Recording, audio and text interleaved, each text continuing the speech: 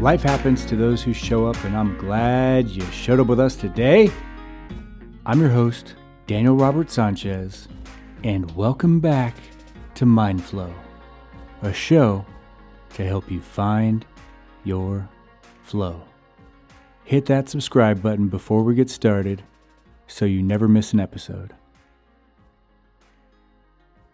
Out of these three things, which one of these do you think is most important for having a successful career, or future, or life in general? Having a high IQ, EQ, or AQ. IQ measures the ability of reasoning and logic. EQ measures the ability of identifying and measuring emotions. And AQ measures the ability of coping and dealing with adversity and change. If there's one constant in life, it's change. That's what I'm going to talk about today, and trust me when I say you're going to want to hear this.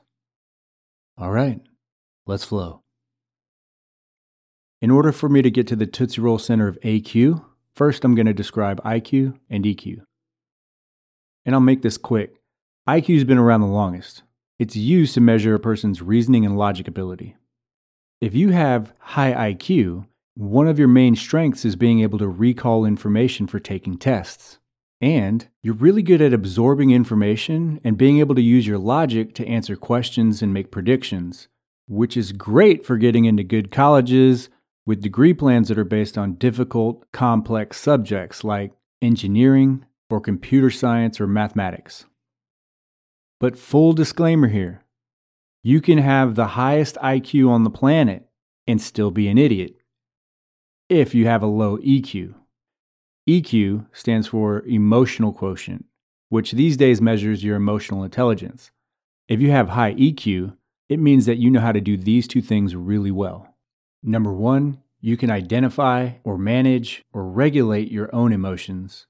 And number two, you can identify and understand other people's emotions, which is great if you're at a place in life or in a job or in a career that has a lot of personal interaction.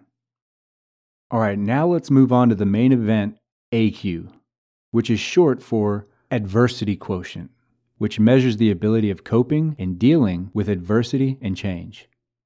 If you have high AQ, that means you have the capacity and ability to learn new information, unlearn old information, and you can easily pivot in fast-changing environments. And baked into those abilities are things that aren't normally considered skill sets, like curiosity, or courage, or taking calculated risks, or the willingness to be flexible, or proactively making conscious efforts to change. And if you think about that, I know more people who wait until life makes them change instead of identifying something needs to change and then changing ahead of time. Another plus to having high AQ means that you can adjust to challenges in real time, which is really great to have, especially in today's world, where job roles or things that we do for work are evolving just as fast as technology is changing. At some point, we're all just going to have to face the facts and the truth that digital technology is rapidly changing our society and how we earn money to pay our bills. Industries are transforming almost overnight because of automation and artificial intelligence and algorithms, which means having a high AQ or being able to retool is more important now than ever before. And because of that, here's a method you can practice to help you improve AQ. It's a 4-step process. Number 1, see it. This means you have to acknowledge that change is necessary. And number 2, own it. Take 100% responsibility and own it regardless of what's causing the need for you to have to change.